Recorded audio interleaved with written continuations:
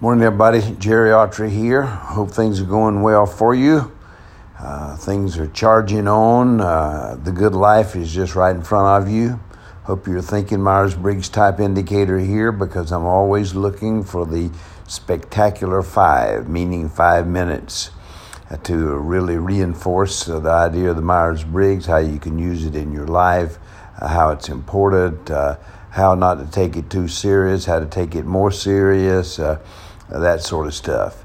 You can always remember, just kind of review in your head. You can always be an extrovert or introvert. This gets a lot of press.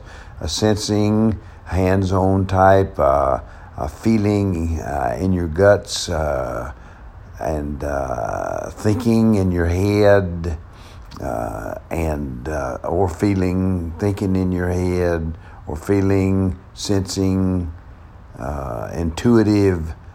And of course, your lifestyle is judging, not judgmental, but judging and perceptive. I'm an ENTP, for instance, and so that has a particular way to go at it. Okay, let's switch pretty quickly here this morning. I'm absolutely in grief in terms of all of these shootings. What in this world is going on? I mean, somebody said, well, it's old white men. No, this happens to be youngsters. They're crazy, they're immature, and they have guns. I mean, what else can I say? But I don't know a lot about the Colorado shooting yet. I haven't read all that much, but the spa shootings, what in the heck is going on with people? You have a dispute, you don't fight, you don't argue, you go get a gun and somebody starts shooting. That's a really wild sort of thing. And of course, it's part of our culture in many ways. We are violent. We're born in violence in a real sense, in revolution.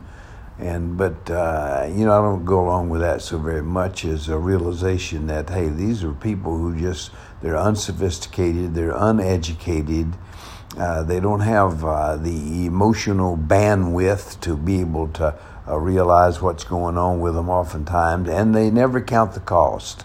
21-year-old shooting up a spa, hurting people, he's going to jail for life, and life is over. And of course, he hurts his family. I haven't read much about his family, but I think somebody said the dad's a pastor, and his mom actually helped identify him from pictures she saw on TV when they arrested him.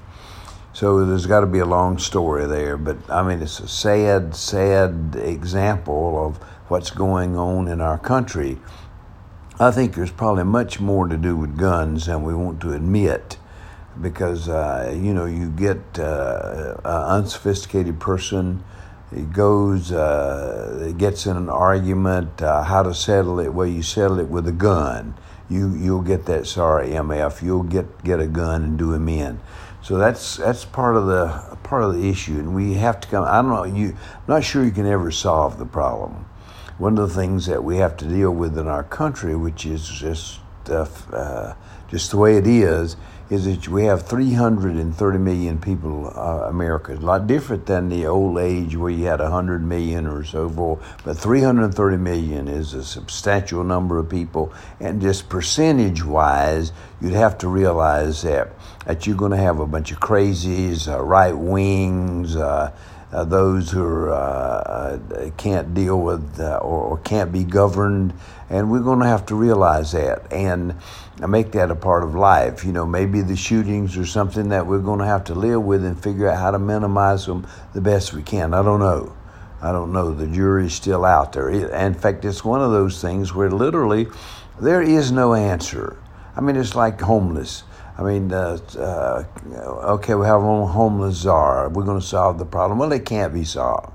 And then you have all the connectivity of the homeless, violence, or a lot of other stuff that's together. How do you deal with it? Maybe we can only govern 55% of the people. The others just simply cannot be governed.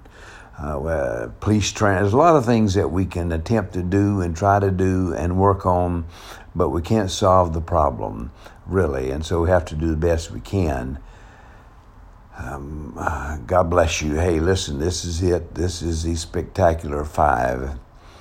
Let us pray. God bless you. God bless America out here.